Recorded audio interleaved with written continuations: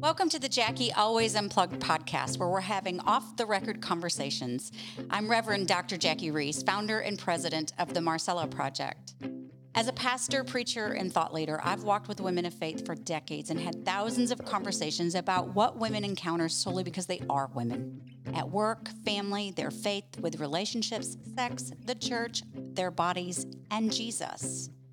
On this podcast, we're going to be asking hard questions, dealing with real issues, and revisiting scripture with a new lens.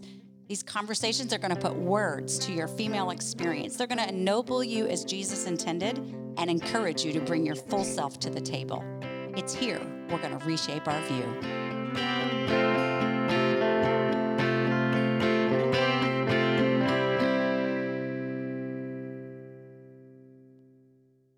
Welcome to the Jackie Always Unplugged podcast. We're in our three-part series on women's voices. And if you listened to the podcast last week, you heard me present this idea. It's not my idea. Research backs it up that girls before the age of 8 tend to really own their voices. They actually have great agency in their body. But as they are socialized, they learn, like all of us women know, they learn to be more quiet. They actually end up speaking less in certain arenas.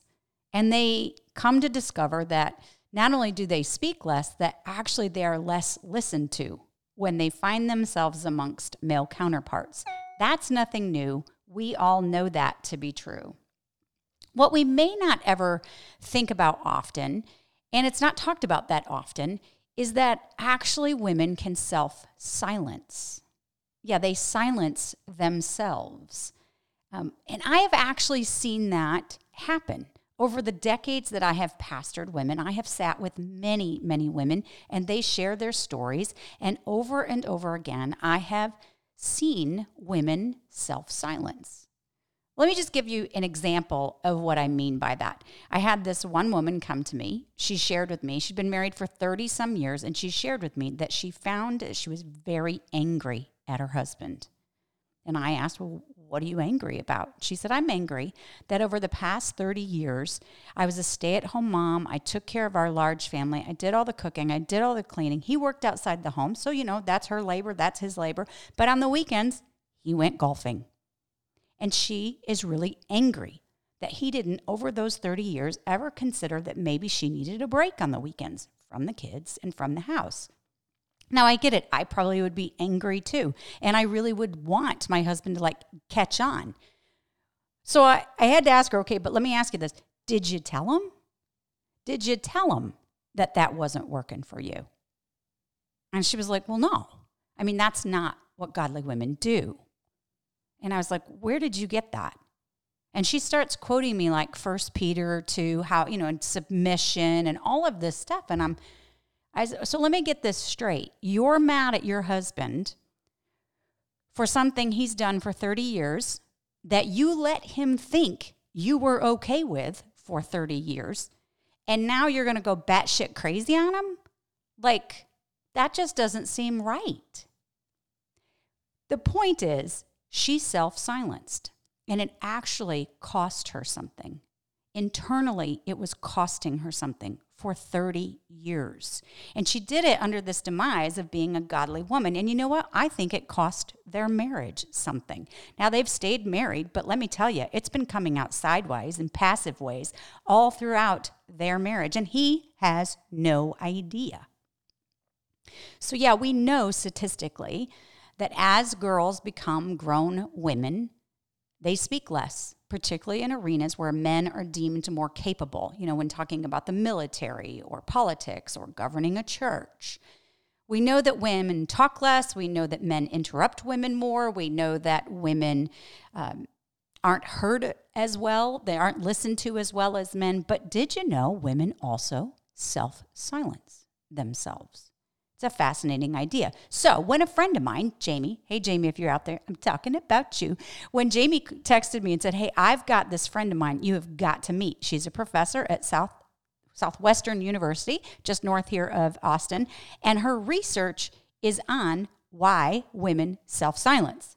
And so I could not wait to meet up with this woman. I hooked up a coffee date with her, pre-pandemic, by the way, but we sat around for a couple hours. I shared with her what I had observed in the faith community, and she shared with me her research. So I thought, wouldn't it be great if I wasn't the only person that heard this, that like maybe you too would like to hear about women who self-silence.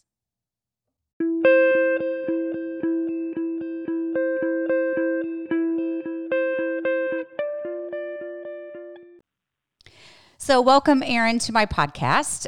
You're a professor at Southwestern University, which brags to be the oldest university in Texas, which I had no idea.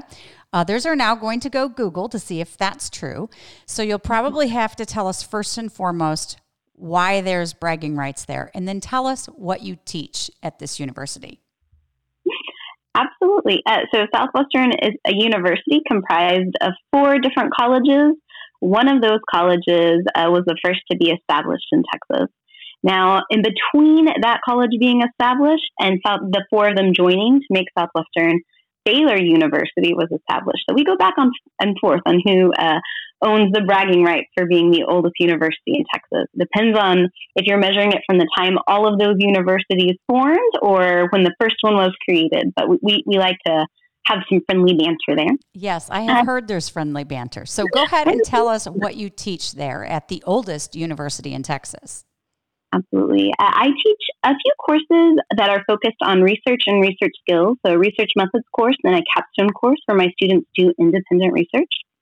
I also teach a course called health psychology, where we're focused on the physical health benefits of different psychological processes. So things like behavior change. I teach a course that's an intro course that covers the gamut of psychological concepts. And then my course that really is closest to my area of interest is a course I teach called Close Relationships, where we talk about all sorts of relationships like friendships, adult romantic relationships, parent-child relationships. And that's really my area of specialty. Wonderful. So that is what I heard, right? Like that you had done some research on on women self-silencing and why they do so. And a friend of mine connected us and I met up with you pre-pandemic. I want to make sure everybody understands. And we spent a couple hours together talking about some of my observations. Because the reason I wanted to talk to you is because I have seen this in the Christian faith. I have seen it lived out, and I shared that with you. And I shared a story just a bit back with the audience so they understand where I'm coming from. And then you kind of shared with me about your research. So help our listeners understand what you were researching and what you discovered. Absolutely. So like I mentioned, I study adult romantic relationships.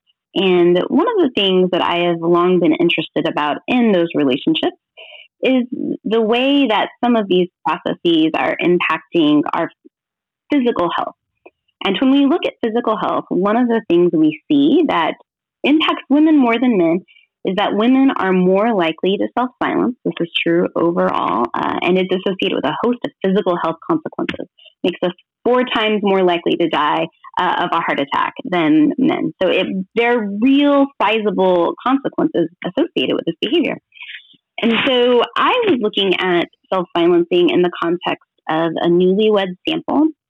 These were all couples who had been married. It was their first 6 months of marriage, and we followed them over the course of the first 3 years that they were married to each other. And every 6 months, we would ask them, how are things going in your relationship? How are you doing? And then once a year, they would fill out these more intensive diaries for us, where every day for 14 days, they were telling us what happened in their relationship. Was there conflict? Were they supporting each other? And one of the items we put in there that we asked was, did you suppress your opinions or your emotions to avoid conflict? And that's what this research really was based off of. We were interested in when people were doing that, what was happening? What was happening in their relationships? What was happening in them? What did that look like the next day? And then what did that look like 6 months or a year later? And we found that those were really different answers. So often one of the reasons we suppress our emotions is to avoid conflict. We don't love conflict. It stresses us out. And really, that's one of the motivating factors for why we don't have conflict.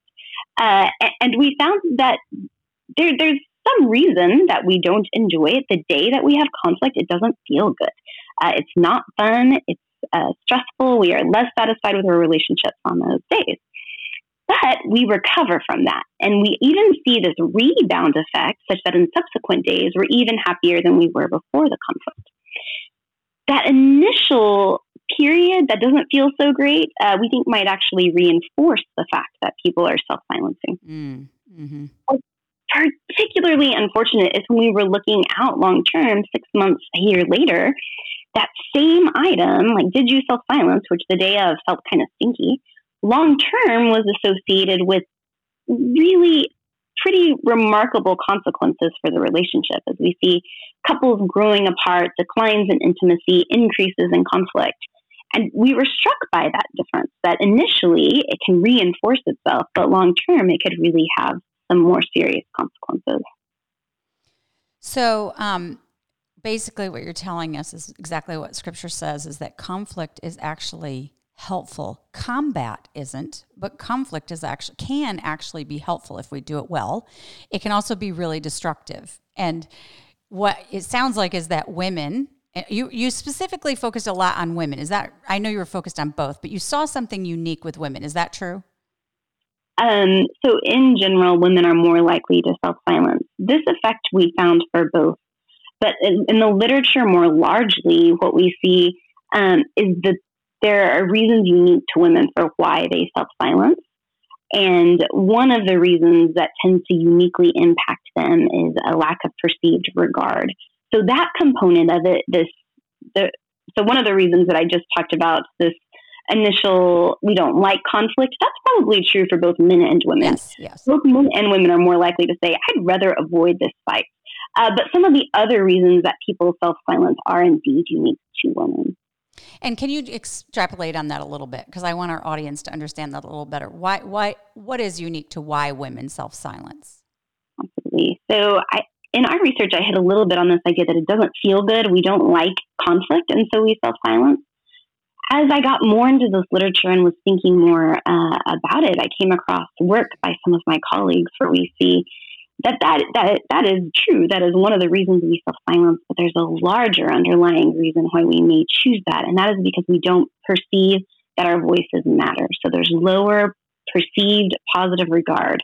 And if we don't think the person we are communicating with values our voice, if we don't think our voice matters to them, we're much more likely to silence that voice.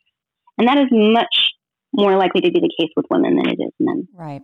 So if a woman shares with her husband, let's say, I need this and I need this, and she shares that need multiple times and continues to be shut down and not heard, at some point she might get to a point where she just self-silences. Is that what we're saying? Absolutely. So, yeah, kind of important, because there's women listening right now going, I've done that, right? One of the stories I just told was how a woman did that for 30 years. She actually didn't even tell her husband what she needed because she was afraid that wasn't submissive, that wasn't being supportive, right? And so she self-silenced right from the beginning. She didn't even tell him what she needed. And then she's mad at him. She didn't tell him, and then she's mad, like he's supposed to read her mind, But we do have, I know there are lots of stories of women, and this is true of men too, but of women in particular, particularly in the faith community, it's reinforced, which we'll talk about in a minute. But this idea of trying to be heard and not being heard, so after a while, you just stop talking. You stop putting it out there. It's too vulnerable to be rejected and not heard over and over and over again. So, and Jackie, go ahead. I was just going to say, even in that situation you're just describing where it's never brought up at all, that lack of positive regard can still play a role. So there could be other things that are happening that make you feel like your voice wouldn't matter, even if it wasn't you bringing that up before. There could be other dynamics at play that would make you feel like, well, if I did bring it up, my voice wouldn't be heard. And that would be enough to keep you from bringing it up. Yeah. So tell me, you shared with me your study, and I was like so intrigued. I'm like, I don't know anybody that spends their time like researching relationships. And boy, you must be doing a lot of research right now in the pandemic with all these marriages. But why did you go after this particular research? Was it just an academic pursuit, or was there something personal driving it? Yeah. When this item first worked its way into the research, it was part of my dissertation because I was interested just in the fact that we see gender differences in this behavior, and I wanted to see how it played out. But honestly, I didn't look at the question until years later, 7 or 8 years later, when the issue did become very personal for me. So we had very close friends who went through what was for me a very traumatic divorce. It was a couple who had mentored us, poured into our lives, that we were walking in really close community with. And to be honest, I had no idea that the wife was upset in this relationship. And so when it very quickly escalated, from my perspective, very quickly escalated to the point that she was ready to leave the relationship, I was surprised and I was shocked and I didn't really understand. And what I didn't know was that these concerns, these frustrations had been there for years, for decades. And over time, as these concerns were self-silenced and they weren't being shared, it was just creating this wedge. And so initially, when I embarked upon this project, I just was really interested in what does this do when we're self-silencing these concerns and these feelings and these emotions that we have. What is it doing to our relationship outcomes? Is this a unique situation? And it turns out not at all. Not at all. Very much to be expected, right? That when we are silencing these things, it's creating this growing gap that makes us feel so distant from our partners that it doesn't feel like a marriage anymore. Yeah. And before you know, and it's I have experienced what you're describing because I have a lot of women who are going through their midlife, and what they do in midlife is they reevaluate, right? We call it midlife crisis, but it's really an evaluation. Some people go into crisis mode, but lots of people, almost everybody has a midlife evaluation, right? And what I see is that women in the evangelical community are, and we see couples at this stage in the evangelical community, because that's where I live and swim, start divorcing, and you start listening to why, and it's like there was a lack of being heard in the marriage. And by the way, this isn't always just one way. It's not the woman being heard. For all of you listening, of course it goes both ways. But we are saying that research is showing that women tend to self-silence more, and it's problematic because at the end, what we have is a ruptured relationship. That's what's at stake here when women self-silence, or if men self-silence. It's just exactly what you said. There's a rupture in relationship, right? And we don't want that, and actually God doesn't want that. So I want to say, you know, I've done a little bit of research on women's voices, and most of that research has been done in the secular world.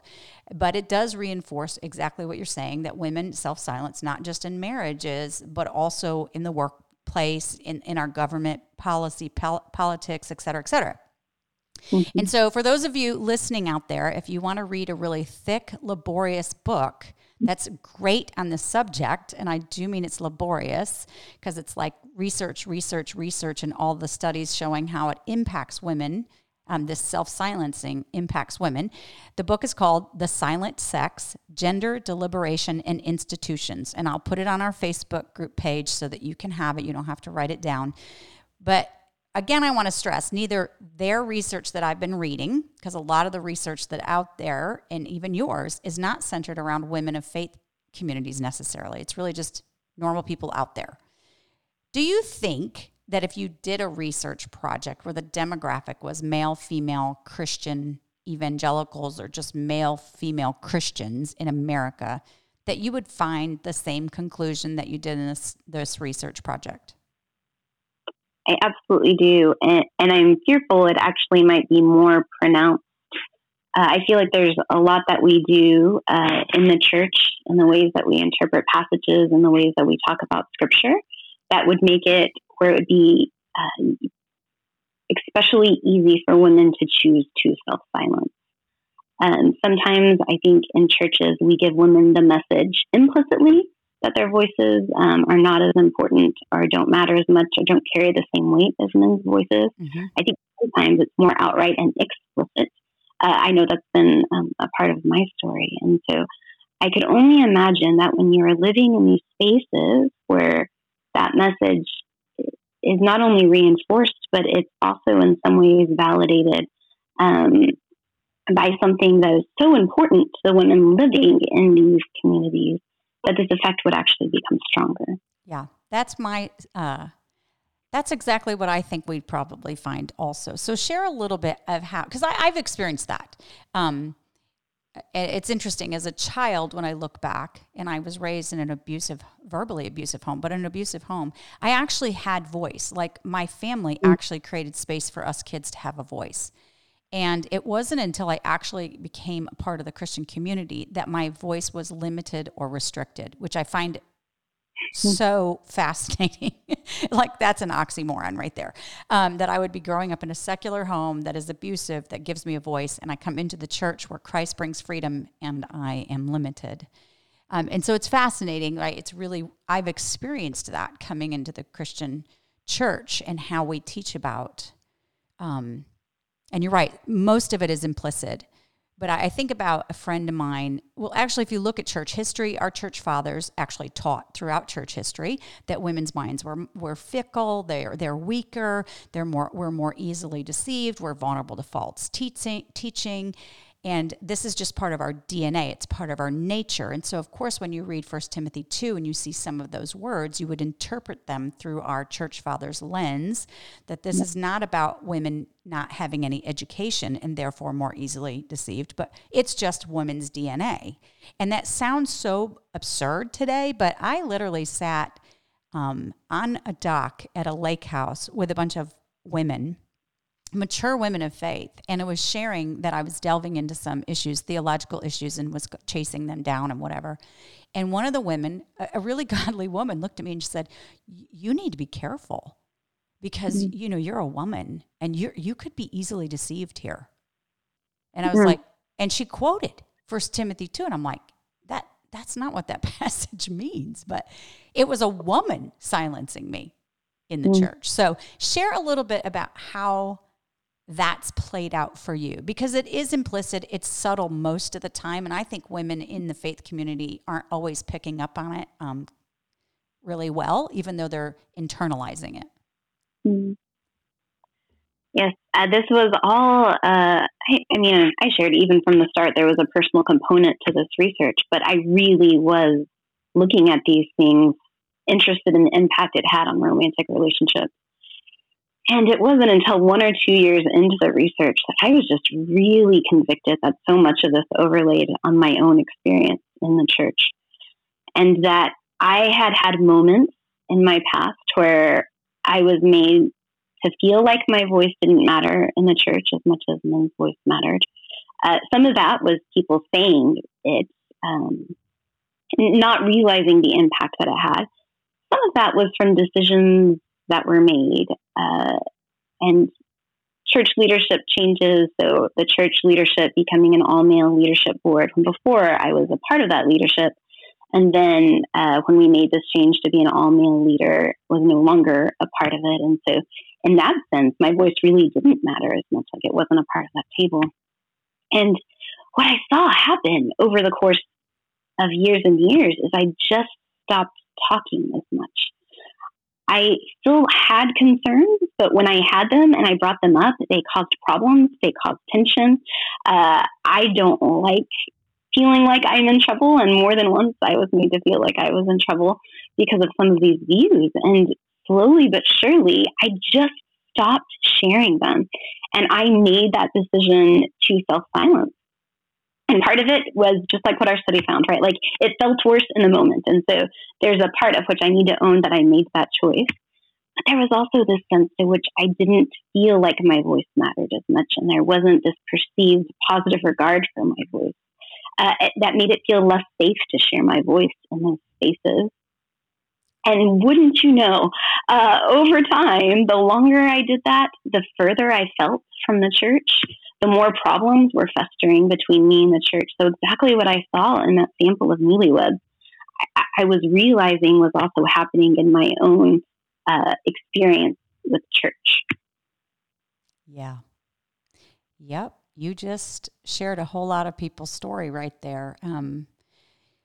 It's And again, I don't think we're aware of the subtleness of this, right? Because it's like slowly being cooked. It's like a lobster slowly being cooked. Slow but surely we silence. It's not worth the fight, right? Like, and you are told sometimes in church when you keep raising issues up, like, hey, you're being a troublemaker. Well, we don't want to be a troublemaker. We want unity, and we're told that we're supposed to create unity and all of those things. So we start to self-silence. And I think about the price to be had when a particular group of people, and right now we're talking about women, but it could also be other minority groups, are silenced. Like, what's lacking at the table? What decisions are being made? What programs are being put in place? How are resources being allocated that are lacking because we don't have their perspective, their inner life coming to the outer life and saying, hey, have you considered this? We know decisions are made, better decisions are made when they're made collaboratively, right? When we have more than one mind on it, more than one perspective on it. And yet we have faith communities where it's pretty sterile. We do not have a lot of diverse voices at the table, including women. And I was thinking about my own church experience. Well, let me go back to the book on the silent sex. One of the things it talks about is that women are socialized to literally speak less. And even when they speak less, they're heard less. Like, even when they speak up, they are not listened to as much as men, their male counterparts. And women are socialized, it said, to speak up about what? About the needs of, and this is like, again, it's not DNA, but it's how we're socialized. Women tend to speak up for the needs of those who are vulnerable, disadvantaged, poor, exploited, stigmatized, children, family matters, right? And so all of those issues are not being heard as loud because women aren't present. And I was thinking about when I was on staff at a church, and when I was the teaching pastor to women in this mega church, and we had like 1,000 women coming to our Bible study. And my boss, Julie, and I kind of decided, hey, part of our ministry is we're going to start working to overcome domestic violence in our area, Dallas Metroplex, and to work with pulling women out of sex trafficking.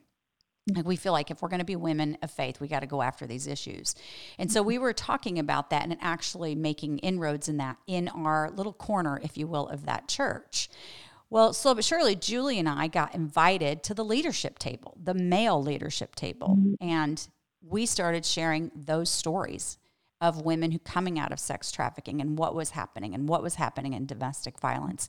And to be honest with you, these were stories my brothers were not aware of. They weren't aware of half of what's going on in women's lives, slow but surely, and it was a shift.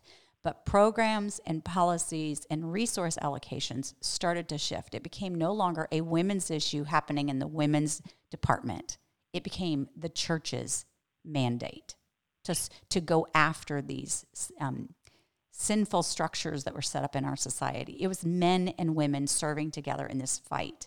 And I think that's what happens. Like, I've had a positive example of what happens when women's voices are not only asked to be at the table, but then heard at the table.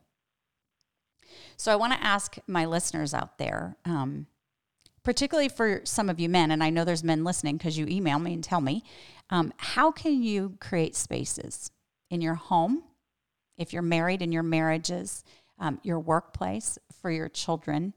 How can you create spaces for women to be present? And then knowing that statistically her presence isn't only what's going to make her heard, how can you help be sure that she is heard while she's at the table? And then I also want to say to the women listeners out there, we too have areas of influence and where we have the ability to provide spaces and places for people who don't have a voice to actually speak and be heard. And how are we doing with that?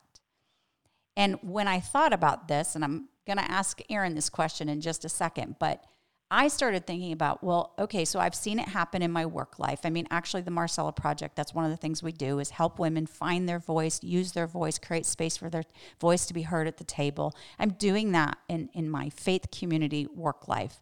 But I had to ask myself, how have I done it in my marriage? And am I there in my marriage? And did I provide that for my children? And so there were some things I wanted to share that I think might be helpful for those of you listening. And when I got married, my husband's he's an 8 on the Enneagram, and I'm an 8 on the Enneagram. So this is really interesting. He's kind of a bull in a china closet, but he has given me a voice. Like he wants to hear what I have to say. But sometimes he runs so hard and so fast, and he's dominant that like you have to almost like get him on, relaxing tea to get him down long enough to listen. But I realized early on in my marriage that men tend to, whenever you get into a conflict, I think men tend to do 3D things. They defend, debate, and deny.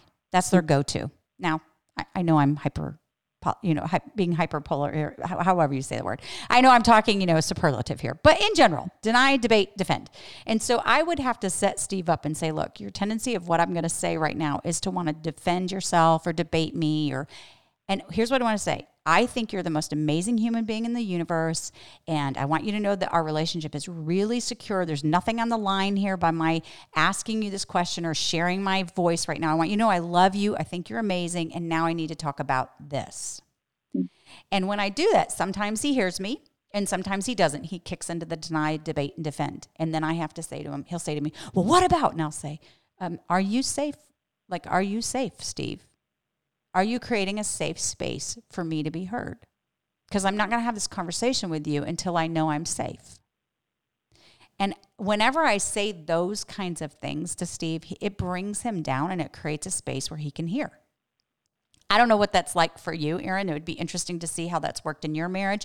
And I'm hoping that people who are listening will throw a bunch of suggestions on our Facebook page because we could all learn how to do this from each other. Like what tools have you learned to manage your relationship to be heard? How have you helped your partner hear you?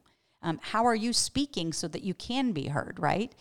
And then I had to think about my kids. They got raised in the church underneath 2 pastors, and both their parents were pastors, and I was also a pastor's wife. And so a lot of times I think in Christian communities, it's hard for us parents to allow our kids to have a voice, particularly if that voice is saying something like, I don't agree with your faith stance. And later in my children's adult life, my daughter during college came to me and told me that she felt like being raised in the evangelical church, that she was brainwashed. And I had to sit there and hear my daughter say this to me. It was extremely painful. I had given my energy and life to raising my kids in Christ. And talk about feeling like a failure. Like, whoa. But I just listened, and I tried to receive it without being defensive, without correcting her, without rewriting her history, without saying why that isn't true or excusing myself. I just listened.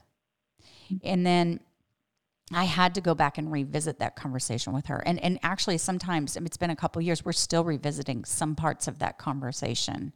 And I'm trying as a mom, and it's so hard because, man, you really hate the idea that you might have messed up your kid, It's so hard to just sit there and say, I'm going to receive what you have to say, go back and think upon it, and then can we come back and have another conversation? So I think I've given... The fact that my daughter could even say that to me, I think it tells me we probably have created a safe space for our kids to think differently than us. But we need to actually work at creating those spaces, right? Where your child can tell you they don't believe the same thing you believe. Is that okay? So what about you, Erin? Like you're a marital expert right now on this conflict and how to go through it. Just because you study it, I'm sure you're also an expert in doing it. No, we just label our fights differently. We have terminology to describe everything that we're doing incorrectly as we are arguing. But we're still doing them incorrectly. What would you say to our listeners about how do you find your voice? How do you use it in your marriage? How do you create space in a marriage so the voices can be heard? How do we do it with our kids? How do we do it in the workplace? Well, let me just say first, Jackie, both of those examples were such great ones where the way you're approaching those conversations, the humility, the openness, the willingness to listen, to share respectfully, there's just so much in both of those examples that are really inspiring to me. Like I love the way that you laid those out. Thank you. That's great. They're great. But it's specific to marriage, I guess, well, let me start with the good news. So having voice, in fact, we call it voice. It's our terminology for bringing these things up, is by far associated with the best outcomes, even if you don't do it perfectly. So you should fight fair. And there's a lot of things we know about fighting fair, and I can talk about a few of those, but I think we can also take some of the stress off of our shoulders that even if we don't do it perfectly, voice creates change in ways that other ways of managing conflict doesn't. So when we exit the conversation, when we are more passive, even if we're passive and positive, voice is where we see the biggest change in behavior. So we should fight fair, but know that if you mess up, giving voice to those things still has an impact.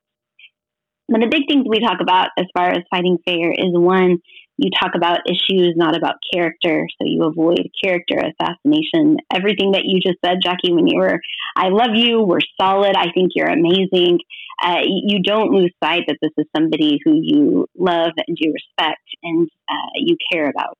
And so you're bringing up issues in a way that makes it harder to be defensive, or less likely that somebody is going to be defensive, because you're not attacking them. You're just bringing up, and we even change the name of what we call it sometimes. Instead of calling it conflict, because conflict is such a negatively laden term, right? We call it a source of stress or tension we want to work through. And we reframe it, because then it's not as threatening. It's a challenge. We can figure this out together, and it brings you on the same page. One of the things is not being critical. Another thing that the literature would suggest is to avoid a cycle called demand withdraw, which I don't like either of those labels. But the idea is somebody brings up a concern and the other person leaves it. Not in the way that you just suggested, Jackie, with your daughter, where you have a conversation and you come back to it when you're in a better place to talk about it, but you just never address it. And that is one of the other things we can do that would be really damaging, because after somebody's made themselves vulnerable and they've voiced issues, to then not talk about it is to devalue that voice, even if you're not arguing, right? Like you're just saying, okay, and you're walking away and not having the conversation. Yeah. And so we recognize those things, my husband and I, in our conflict all the time, and we identify them, and then we give ourselves time to calm down about the fact that we just helped each other identify them before we're ready to talk about it. Because sometimes having the terminology to point it out can make you defensive. I think those are the two big things that I try to keep in my mind, is not to be critical and then the demand withdraw. I think those are the two things the literature most consistently suggests leads to healthy conflict. Yeah, and let me just interrupt, because Aaron, I have said to Steve before, I'm going to share this with you, right? And he'll look at me like I'll drop a bomb, and it's a vulnerability thing, right? Like I feel like I'm open my chest and handing him my heart on the table, and here I am. I'm going to share this with you, and here's what I need us to talk about. And he does that like blank look, like I don't know what to do with what you just gave me, and so he goes silent on me, And then I can tell he doesn't have what it takes right there to process that. So then I'll say to him, okay, I can tell you're not ready to talk about that. When would be a good time to come back to this conversation? Like, do you need a week? Do you need 3 days? And I have to be honest, because I'm the better communicator in our marriage, he sometimes won't come back to it. So then I will, not when we're in a heated discussion, not when, when it's a good time, I will come and say to him, hey, I brought that up about a week ago and we still haven't talked about it. I'm just giving you a heads up because I know you forget easily, but we need to have this conversation. I'll wait for you to decide when, So there's a pursuing in it, but again, not in a way that is, criticizing, right? It's like, no, we are it's pursuing, because we got to talk about this so that we can be more intimate. I want more from us, right? And I know him. I've been married long enough that I know he's not actually ignoring it because he wants to ignore it, because he doesn't want to hear me. One, he doesn't like to go to bat with me. He doesn't like to be in conflict with me. He'll be in conflict with everyone else. He loves conflict, but he does not like it with me. and then two, he just has a terrible memory. Like, I have to write it down and say, no, we actually talked about this 5 times. You just have forgotten, So I have to remind him, hey, dude, you want to be with me, I think also the idea of not going after their character is also, yes, like putting someone on defense, like criticizing who they are fundamentally, is never going to create a safe space. But also just saying to my husband, I love you. We're good. I'm creating a space of security. Yeah. We are secure here. Right? Your manhood, your inability, like this fear of your inability to meet my needs is not being in play here. You're not emasculated because you missed this. You know? So good, Jackie. That's really, really healthy strategies to make that where it's a productive conversation that moves problems out of the way of your marriage, right? Like it makes it where you can solve those problems and challenges without feeling overwhelmed by them. I love everything that you're saying. It's great. So what about faith community, Erin? And we'll land on that, but it's harder, isn't it? Don't you think it's a little harder to go into, because now we're no longer talking one-on-one relationships. Now we got like a group of people. Oh gosh, it feels so much harder for me personally, Jackie. And part of that is with my husband, there is a safety and security. And at this point in our marriage, I know he values me and he loves me. And at different points, I think that it can be harder to feel that way in the church. And so I am working on these things. But I think if we want to hear all voices, if we want that diversity of voices at the table, like you were talking about earlier, Jackie, so all of these issues are being discussed, and these things that are important, that I think are so important to Jesus, right? These caring for marginalized and vulnerable populations. I think there's a few things that we can do. One, when we're approaching those conversations, celebrate difference. Celebrate diversity. We have a beautiful analogy for it in scripture when we talk about the body and how everybody serves different roles and different functions. And so when you hear a voice that is different from your own, celebrate that part of the body is being visible. And when you celebrate that, I think it gives people who would be more likely to self-silence confidence and helps to rebuild some of that. I also think asking questions and listening matters, and approaching conversations in a way where you really want to learn, and your attitude going into that conversation is wanting to learn from your brother, from your sister who might have these diverse perspectives. And I see some people who do this really well in conversation, and it strikes me where somebody will say something, the point probably wasn't heard, but people just move on and keep going. And I've seen people who can stop that conversation and repeat what they said. And I think one of the things for people whose voice is more typically heard, who perhaps have more privilege, are heard more loudly at the table. I think when you can do that for people whose voices could otherwise be easily overlooked, it goes a long way in making those productive conversations. So where you can use your voice to make sure other people heard a voice they may have otherwise not heard. And I so appreciate and value when I see people do that. Yeah, I think it's a really beautiful thing. And I want to say, I have seen my brothers in the Christian community do that. And I know there are women in the workplace that have shared with me that their bosses and people in the boardroom have done that for them. So kudos to you men out there who are doing that.